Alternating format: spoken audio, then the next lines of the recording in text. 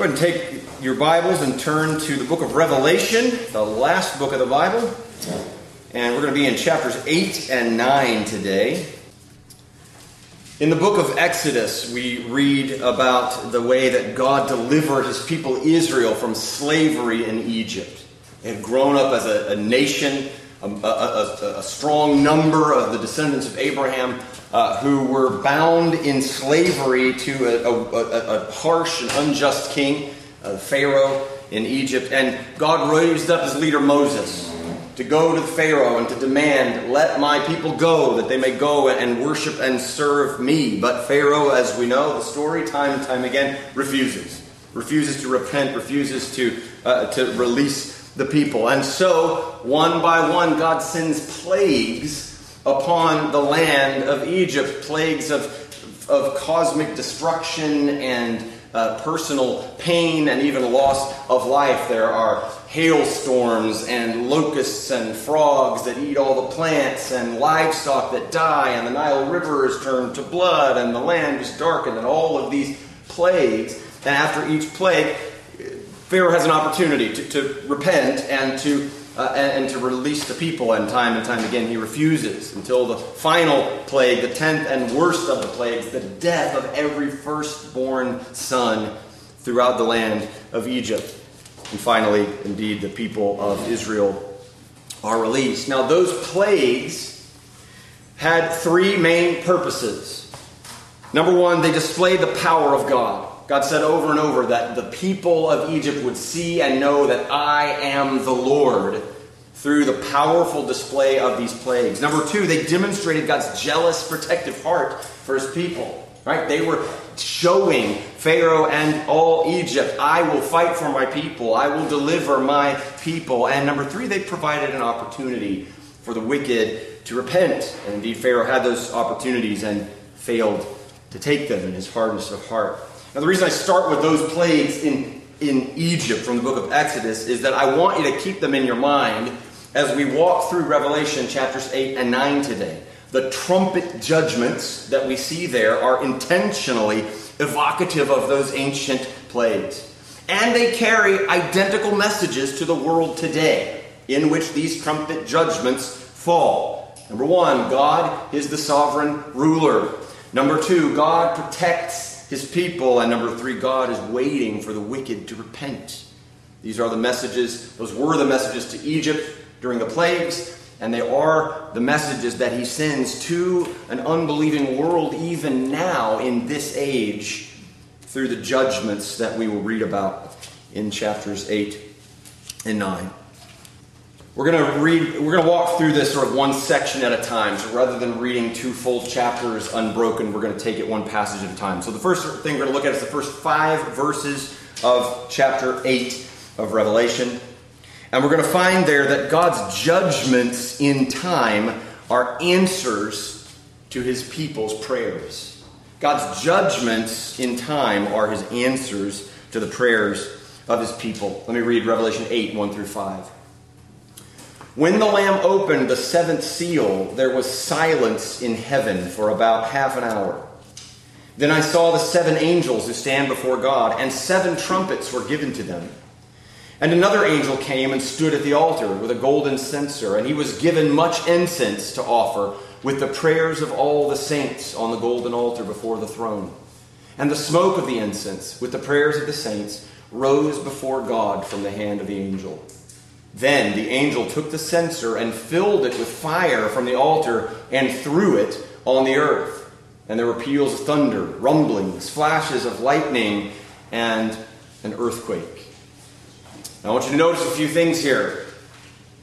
It begins with the opening of the 7th seal. The 7th seal was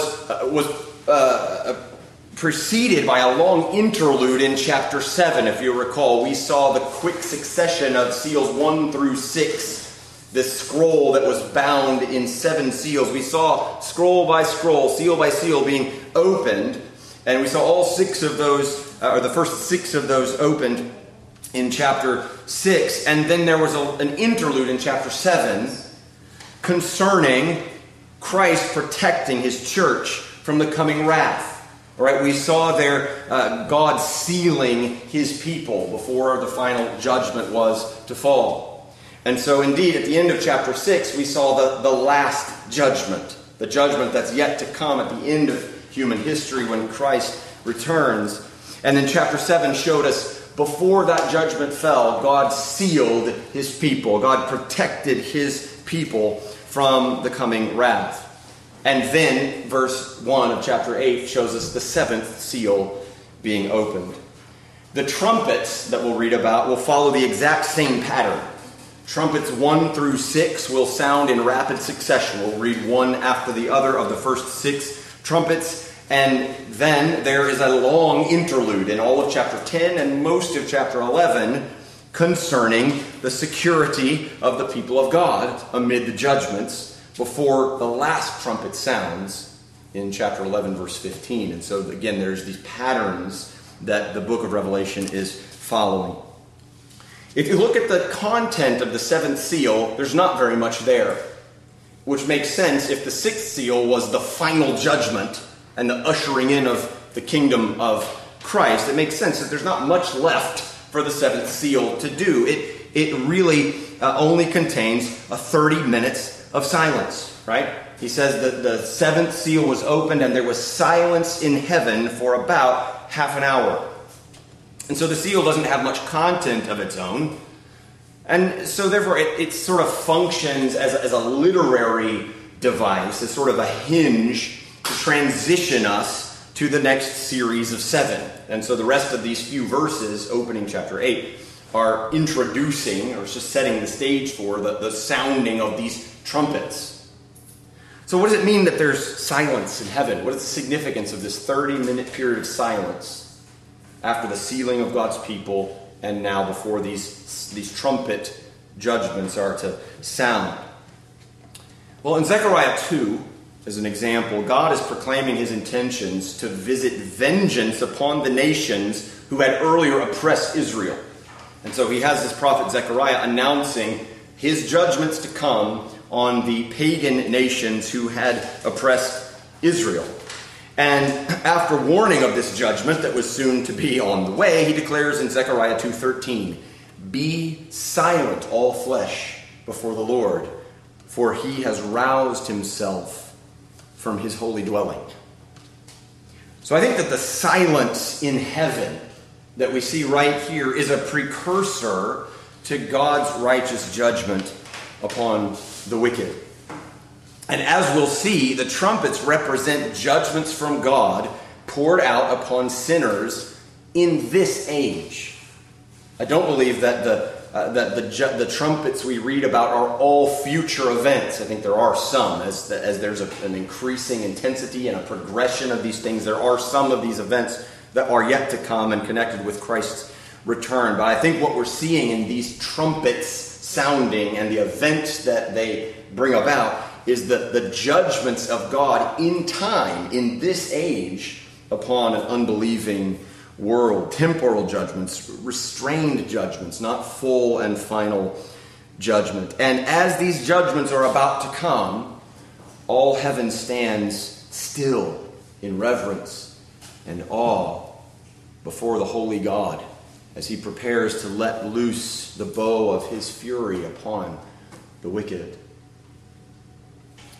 May we so reverence our holy God in consideration of his just and righteous wrath towards sin. The last thing I want you to notice about these introductory verses is this, and it's the main point that I said just a moment ago. The judgments that God pours out upon the world are in direct response to the prayers of his people. I hope you see that connection in the text. In verse 3, an angel brings a censer filled with incense to the altar before God. And so the incense would have, in the Old Testament, in the temple, would have been burning at all times as an offering to God. And it said that the aroma of the incense would rise to God's nostrils and be pleasing to him. And so here we have an angel with all of this incense that he's going to burn. And we're told that the incense is the prayers of the saints.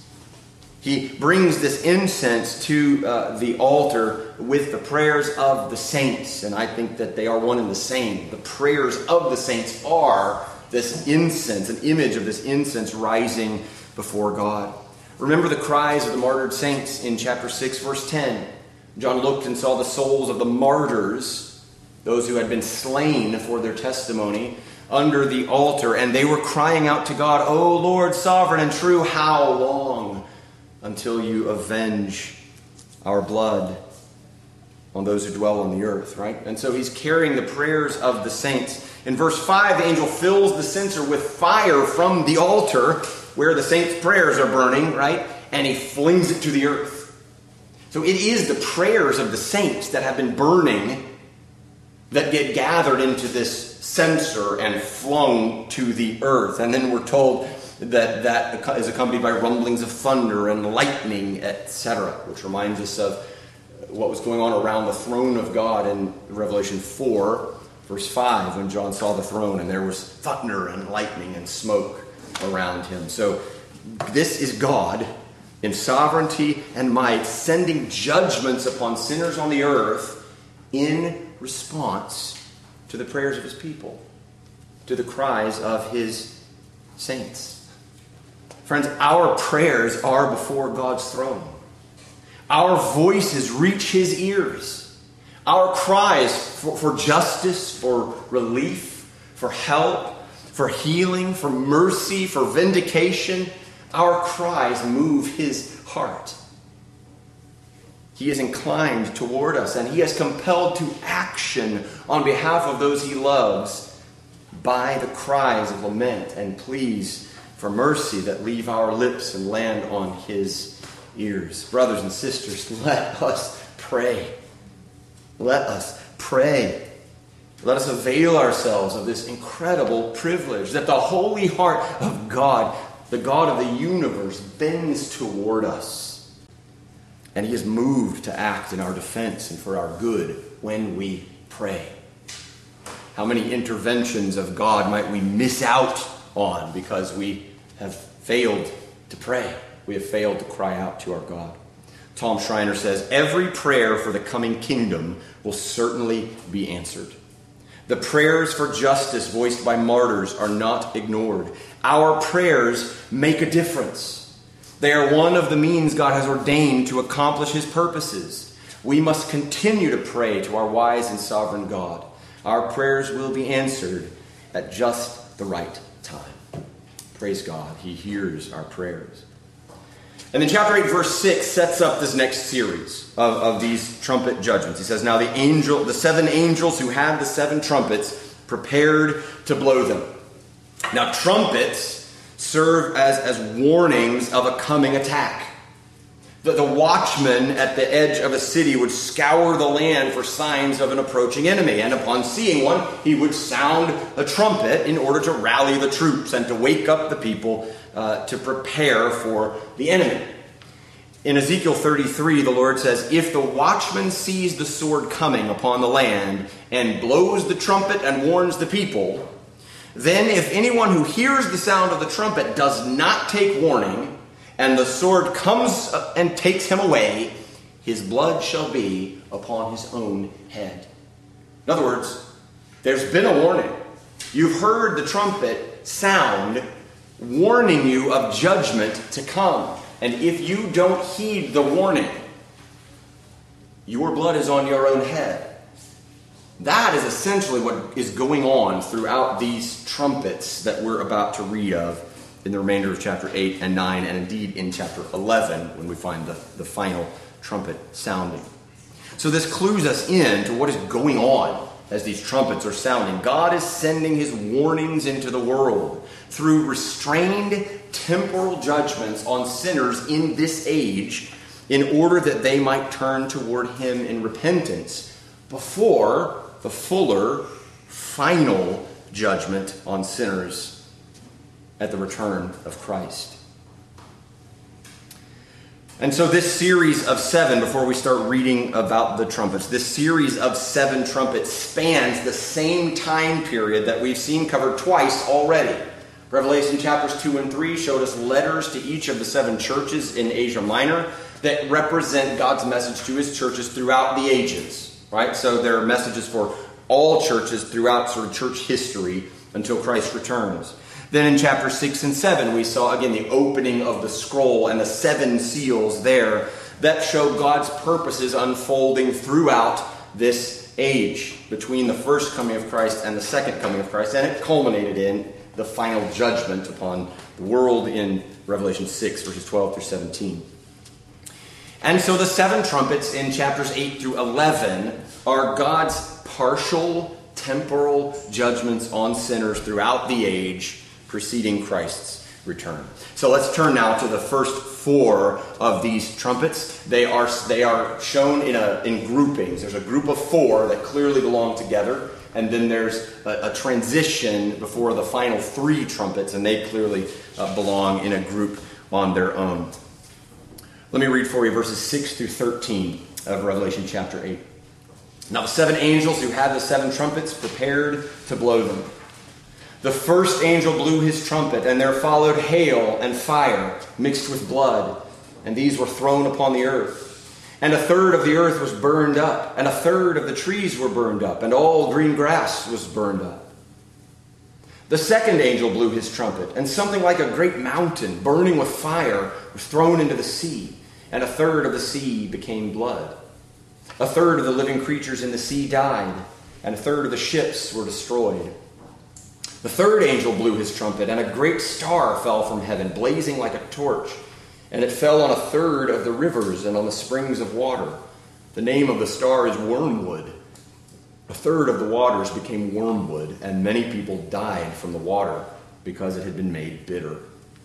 The fourth angel blew his trumpet, and a third of the sun was struck, and a third of the moon, and a third of the stars, so that a third of their light might be darkened, and a third of the day might be kept from shining, and likewise a third of the night. Then I looked, and I heard an eagle crying with a loud voice as it flew directly overhead, "Woe, woe, woe to those who dwell on the earth at the blasts of the other trumpets that the 3 angels are about to blow." The first 4 trumpets show us this reality. God's judgments involve physical suffering. God's judgments involve physical suffering. The judgments described in these first 4 trumpets generally affect man's physical environment. That is, the earth itself. Land, sea, rivers and springs, and the skies. Right? Those are the 4 regions of the creation that are affected by these first 4 trumpets. They include physical bodily harm to some. We're told that many died from the bitter water created by the 3rd trumpet. That they turned to wormwood, which was a plant native to northern Africa and Asia that was poisonous and had a bitter taste.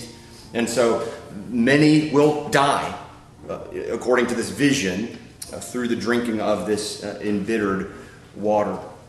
And so we see the earth itself, right, the creation itself being attacked almost, being affected by these trumpet judgments. Now again, I don't believe that these things are to be taken literally. We've seen Revelation is apocalyptic literature. It relies heavily upon symbolism to represent spiritual realities and things that are true about human life and about God's holiness and judgments. And so I think that these the sun, a third of the sun being darkened, and a third of all the grass being burned up, and a third of the waters, drinking waters on earth being turned bitter. I think these are symbols of physical sufferings from divine judgments. So in other words, in time, in our age, God will and does send physical pain and difficulties and torments and even death to the ungodly, as a warning to others and as judgments upon sin. And of course, we started with the Egypt plagues, and you can see, I hope, a number of those referenced here. There are echoes of Egypt plagues of hail in Exodus 9, of the Nile River turned to blood in Exodus 7, and of darkness throughout the land in Exodus 10, right? Those things are all happening in these trumpet judgments. And so as these trumpets are blown at any point throughout this age of human history, it represents real, physical suffering that comes upon our world and upon particularly those who do not know Jesus and are not protected by the grace of God in Christ, that will fall on people in our own day. I want you to also notice that the judgments are partial. They're terrible, but they're restrained. It's not full judgment, because over and over again you see this phrase that the judgments affected a third of whatever it is that they struck. Right? A third of the plants were burned up, a third of the waters turned to blood, a third of the sky was darkened, etc. A third of the day was kept from shining. And so they're a third. So it's restrained, it's partial, but I also want you to notice that it's an increase from what we saw in the seals.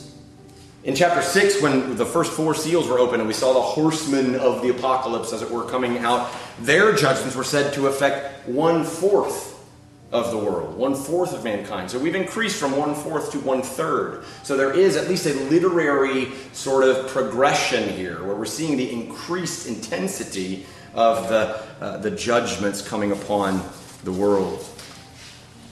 So the judgments of God come in this age. They are partial, they are restrained, they are not as full as they could be, as bad as they could be, and indeed, they are only glimpses, foreshadowings of the final judgment that will come upon the unbelieving world at the return of Christ.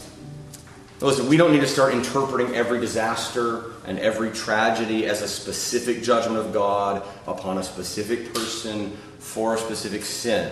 I think generally that is out of our understanding. It's beyond the realm of what we can see and know with certainty. But we do need to have a category in our minds for temporal judgments from God upon people on this earth. It would be wrong, it would be unbiblical to say God doesn't harm people for their sin. God doesn't visit sickness or even death upon sinners because of their sin. It would be wrong of us to say that, because the Bible, not only here but elsewhere, clearly depicts God does indeed visit judgments upon sinful people in the world. Now that's not how he relates to his people. That's not anymore how he relates to his children, praise God. But he may and he does bring calamity, sickness, loss, and even death into the lives of some unbelievers in this age, as a sign of his holiness and their sinfulness, and as a reminder to others of the worse and more exhaustive judgment that's yet to come. So as we see these judgments unfolding, we should not necessarily be looking for the actual literal examples of these things happening. Oh, a star fell from the sky and burned up a third of the ocean. I don't think we'll see that literally happening. I think we're seeing symbols of the judgments of God that do fall in time upon an unbelieving world. So God's judgments involve physical suffering. And then verse 13 provides a transition to these final 3 trumpets. We're only going to see 2 of them today. The third one doesn't sound until the middle of chapter 11, because I told you there's this long interlude. But there's an eagle flying overhead, and he announces, "Woe, woe, woe." Not like the woe that you would say to a horse to get it to slow down. This is the prophetic curse, the pronouncement of misery. Woe upon those who dwell on the earth, which we've said before is always in Revelation a symbol for unbelievers. Those who dwell on the earth are not just human beings who live in the world. Those who dwell on the earth are earth dwellers who do not believe in and worship God. They're sinners, they're idol worshippers, etc. Woe to those who dwell on the earth because of the escalating intensity of the judgments that are represented by trumpets 5, 6, and 7. And what we'll see in these next 2 trumpets is this: God's judgments involve spiritual oppression. We saw in the first 4 trumpets that his judgments involve physical suffering. Here we'll see that his judgments also involve spiritual oppression. Let me read for you verses 1 through 12 of chapter 9. The fifth angel blew his trumpet, and I saw a star fallen from heaven to earth, and he was given a key to the shaft of the bottomless pit. He opened the shaft of the bottomless pit, and from the shaft rose smoke, like the smoke of a great furnace, and the sun and the air were darkened with the smoke from the shaft. Then from the smoke came locusts on the earth, and they were given power like the power of scorpions of the earth. They were told not to harm the grass of the earth or any green plant or any tree, but only those people who do not have the seal of God on their foreheads. They were allowed to torment them for 5 months, but not to kill them. And their torment was like the torment of a scorpion when it stings someone. And in those days people will seek death and will not find it. They will long to die, but death will flee from them. In appearance, the locusts were like horses prepared for battle. On their heads were what looked like crowns of gold. Their faces were like human faces. Their hair like women's hair. Their teeth like lions' teeth. They had breastplates like breastplates of iron, and the noise of their wings was like the noise of many chariots with horses rushing into battle. They have tails and stings like scorpions, and their power to hurt people for 5 months is in their tails. They have as king over them the angel of the bottomless pit. His name in Hebrew is Abaddon, and in Greek he is called Apollyon. The first woe has passed. Behold, 2 woes are still to come. There's a general intensifying of the judgments between 1 through 4 and 5 through 7, which you can pretty plainly sense by reading about just the trumpet number 5 that we just saw. The judgments in this section are not only more expansive and probably even more global in their effect, but they take the form of spiritual oppression by demonic powers. Spiritual oppression by demonic powers. In verse 1 of chapter 9, it said that he saw a star fallen from heaven to earth, and he was given the key to the shaft of the bottomless pit. I believe that this star is Satan. There are different understandings of this. Again, Revelation is filled with so many symbols that it's possible to take things in a lot of different ways. I think what we're seeing in this star falling from heaven is Satan himself. A few reasons I think that. Number 1, I'm reminded immediately of the words of Jesus in Luke chapter 10, verse 18, where he said to his disciples who had been casting out demons, he said, I saw Satan fall like lightning from heaven. And indeed, we have depictions elsewhere in Isaiah and the Psalms of an angel who had fallen from heaven. And this all seems to be references to Satan. That is the ruler of the demonic spirits, these fallen angels. Secondly, the star that he sees fallen from heaven is referred to as he. Right? He says, I saw a star fallen from heaven, and he was given a key and opened the shaft of the abyss, the bottomless pit. So it's clearly a being and not just a thing. And then finally, down in verse 11, where it refers to the angel of the bottomless pit. They have as king over them the angel of the bottomless pit. That angel of the bottomless pit is almost certainly Satan. He is explicitly named for us there, and it gives us the Hebrew name Abaddon and the Greek name Apollyon, both of which mean destroyer. The translation of those names is destroyer. So I think what we're seeing here is Satan himself. And again, if we're considering that this spans the sort of whole age between the first coming of Christ and the second coming of Christ, it's like we've kind of zoomed backward and we've seen Satan fall from heaven and begin his sort of spiritual rampage against God and against his creatures. And so he goes to this abyss, this bottomless pit, and he opens it. And what comes out of the bottomless pit, which is probably hell, is described as a swarm of deranged, mutant, stinging locusts. Not like any ordinary locusts that you've ever seen or dealt with, I imagine. In verses 7 through 10, they're described with all kinds of images and analogies that we would be probably on a fool's errand to try to pinpoint exactly what each one of these things represents. They've got like faces like a person and hair like women's and teeth like lions. And and these tails like scorpions. Like, what kind of locust are we talking about here? These are not ordinary locusts. They are indeed symbolic representations of demonic beings who oppress people, not with literal stinging tails, but with spiritual misery. In other words, in this age, between now and when Christ returns, God uses even dark spiritual forces to torment and bring misery to those on the earth who do not know Him and worship Him and repent of their sins. I think of King Saul in the Old Testament, who we're told in 1 Samuel that the Lord sent Saul a troubling spirit, and he could only be soothed by David's music. Remember when David would come into the court and play his harp or his lyre, Saul would be soothed. And then when the music stopped, he was sort of back in this kind of madman phase, and that was said to be a troubling spirit sent to him by the Lord.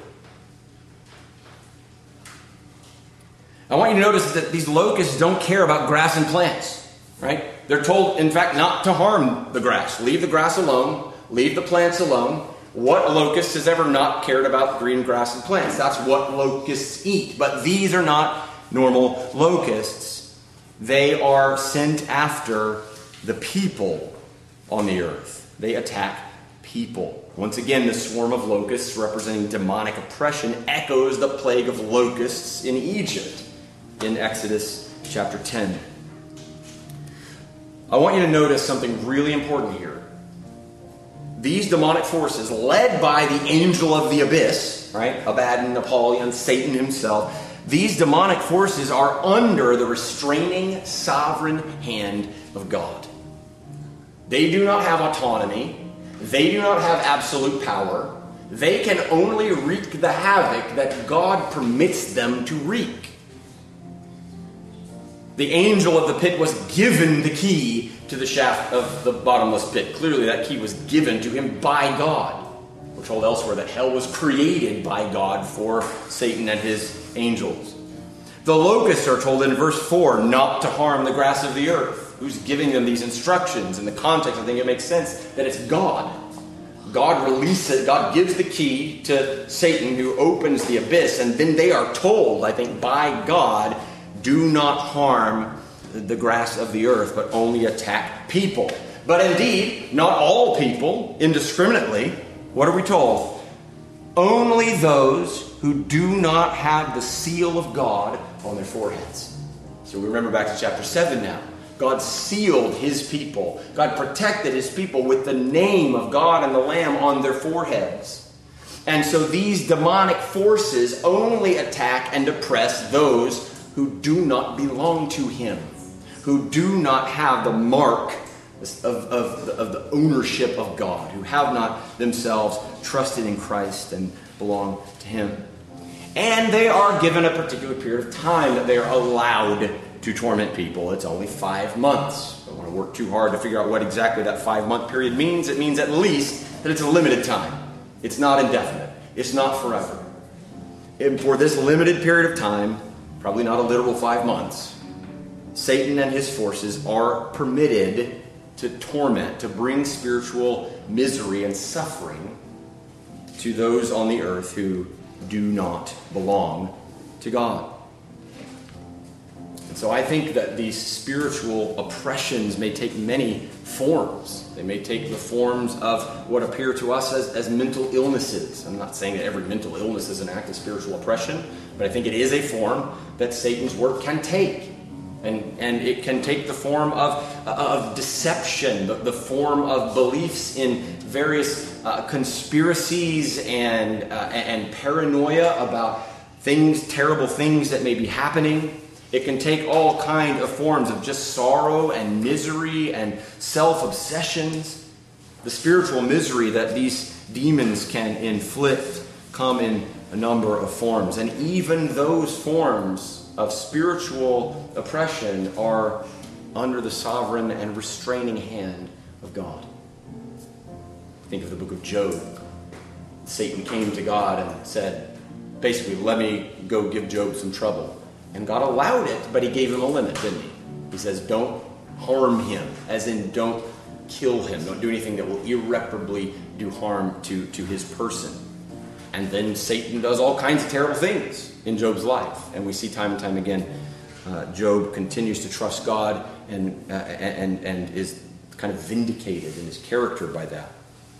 So God allows Satan to work in these different ways. The judgments of God on the world in this age, even the dark oppression by demonic beings in the spiritual realm, are guided and restrained by his almighty hand, in order that they might only accomplish his sovereign purposes.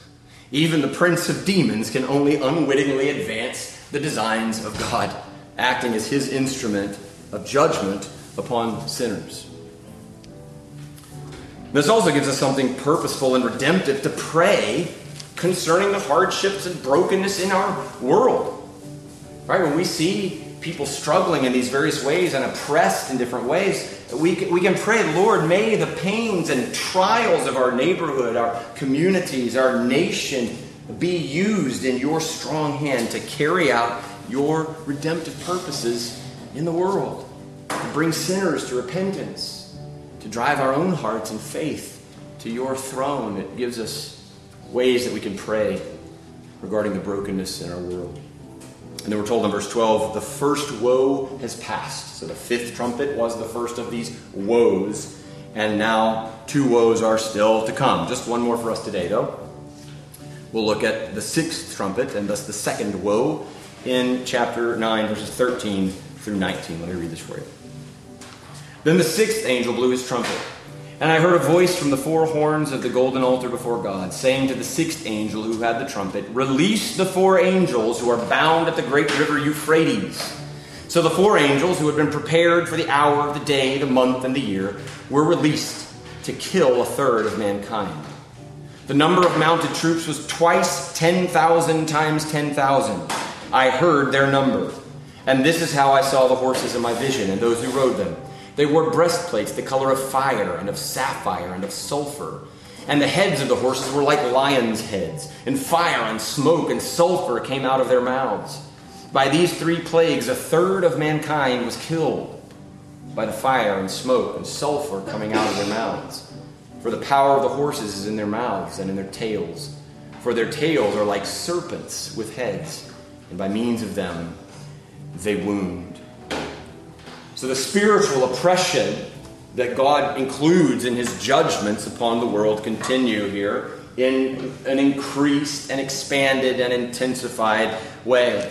The level of calamity and carnage clearly escalates as the cavalry of angel troops summoned here bring violence and death to 1/3 of mankind. This is looking at the whole globe and considering all of humanity. It says 1/3 of mankind are killed by these angel troops. These seem again to be demonic forces, even though they're spoken of as angels who had been bound at the river Euphrates and who had been prepared for the hour, the day, and the month, and the year. So remember that even the demons are under God's sovereign sway and cannot work where the Lord has not authorized them to do so. So I think even though they're named as angels, I think we should understand them as fallen angels, as angels who serve Satan. The Euphrates is significant here for a couple of reasons. It was a huge river to the east of Israel, and it served as the eastern boundary of the Roman Empire of the day. And the Parthian Empire to the east continued to trouble Rome, and indeed prohibited Rome from expanding any further east because those people were just too strong. So the Euphrates was the eastern boundary of the empire of Rome. And, more to the point, in Israel's history, the Euphrates was, again, the eastern border beyond which the sort of great military powers of their day that harmed them and oppressed them were located, particularly the nations of Assyria and Babylon, who were the nations who took captive the northern kingdom Israel and the southern kingdom Judah, respectively. They were beyond the Euphrates. So the Euphrates River was seen as a sort of, this is the place where formidable enemies come from. Right? When somebody comes to oppress the people of Israel, they come from the east. That was That was a notion that they would have been well acquainted with. And so the notion of the angels at the Euphrates represent powerful enemies from the east who may invade if not held back by God's sovereign hand. And so indeed they have been restrained up to this point in the symbolic vision. They've been prepared, but they've been holding back. They've been waiting, right? They've been holding things at bay. And now they are released. And when they are released, they come to kill a third of mankind. And what we see is a massive army. 200 million mounted troops with lion-headed horses that breathe fire and smoke and sulfur. Again, these are images, strange, grotesque images to depict demonic powers. This is Satan and his troops, if you will, going out into the world to inflict harm and to indeed kill a third of mankind. Notice this, in verse 19 it says, their tails are like serpents with heads, and by means of them they wound. I wonder if that reminds you of anything. Clearly evokes Satan, the serpent from the Garden of Eden who deceived God's people into rebellion. And here the horses that come on this conquest mission have tails that look like serpents. So in the timeline of these 7 trumpets, we seem to be nearing the end of human history. Okay, so there is a progression and I think a move along a historical timeline approaching the final return of Christ, as these plagues have escalated and intensified from cosmic and agricultural dysfunction in the first 4 trumpets to demonic oppression and outright war violence, whereby untold numbers of human beings are killed. And all of this under the sovereign hand of God, who brings his judgments into the world. And those judgments include physical suffering and they include spiritual oppression. The final thing we see in this chapter is the response of people. Let's look at verses 20 and 21. The rest of mankind, who were not killed by these plagues, did not repent of the works of their hands, nor give up worshipping demons and idols of gold and silver and bronze and stone and wood, which cannot see or hear or walk. Nor did they repent of their murders or their sorceries or the sexual immorality or their thefts. The final thing we see about the judgments of God in these trumpets is that God's restraint leaves room for repentance. God's restraint leaves room for repentance. In Exodus, when God sent the plagues upon the land of Egypt, he communicated 3 important things. Remember, number 1, I am God, there is none like me. Number 2, I will preserve and deliver my people. Number 3, you have an opportunity to repent. Time and time again, as Moses pled with Pharaoh to release the people, Pharaoh hardened his heart and would not relent and release the people. Throughout this age in which we live, God has sent, is sending, will send partial judgments upon sinners, judgments to include physical sufferings and spiritual oppression, in order to communicate 3 important things. Number 1, I am God, and there's none like me. Number 2, I will preserve and deliver my people. And number 3, you have an opportunity, for now, to repent. These judgments of God in history are fearsome and terrible, but they are also merciful. They are intended as a call to proud sinners to humble themselves under his mighty hand, to turn from their idols, to repent of their rebellion against him, and to bow to him in faith. They did not repent of the works of their hands, nor give up worshiping demons and idols. They continued their evil deeds. They continued their false worship of counterfeit gods, at least the ones that are depicted in this vision. And their refusal to repent demonstrates the justice of God's judgments, doesn't it?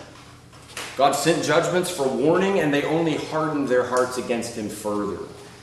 Their hearts are calloused toward him, and the fear of God is far from them. And so instead of running to God in repentance for rescue, they harden their hearts against him and entrench themselves as his enemies. How tragic. Most people in our day and culture aren't bowing down to statues and images of deities, but many worship at the altar of sports, the altar of entertainment, the altar of sexual pleasure, the altar of money and success, the altar of security, the altar of family, the altar of personal reputation. The list could go on. The things that people in their fallenness can turn into gods. If you find your heart belongs to one of these fleeting treasures, that these are your gods, you have good reason to expect that God may bring his chastening judgments into your life, to wrestle your grip free from the enslaving bonds of idolatry. And those judgments themselves, should they come, should be regarded as mercy. If that seems strange to you, consider this. It wouldn't be the first time that judgment and mercy met in the same place and in the same person. You see, in the person of Jesus Christ, at the cross of Calvary, God's just wrath against our sin was meted out in judgment as the Lamb of God was slain for our sins. And in that same event, because Jesus willingly stood in our place, taking our punishment upon himself, floods of mercy flow to us in Christ. All we must do is bow the knee before God, admit our sin against him, confess Jesus Christ as Lord and King over our lives, and believe in our hearts that God raised him from the dead. Anyone who so trusts upon the Lord Jesus has no need to fear judgment from God in this life or the next.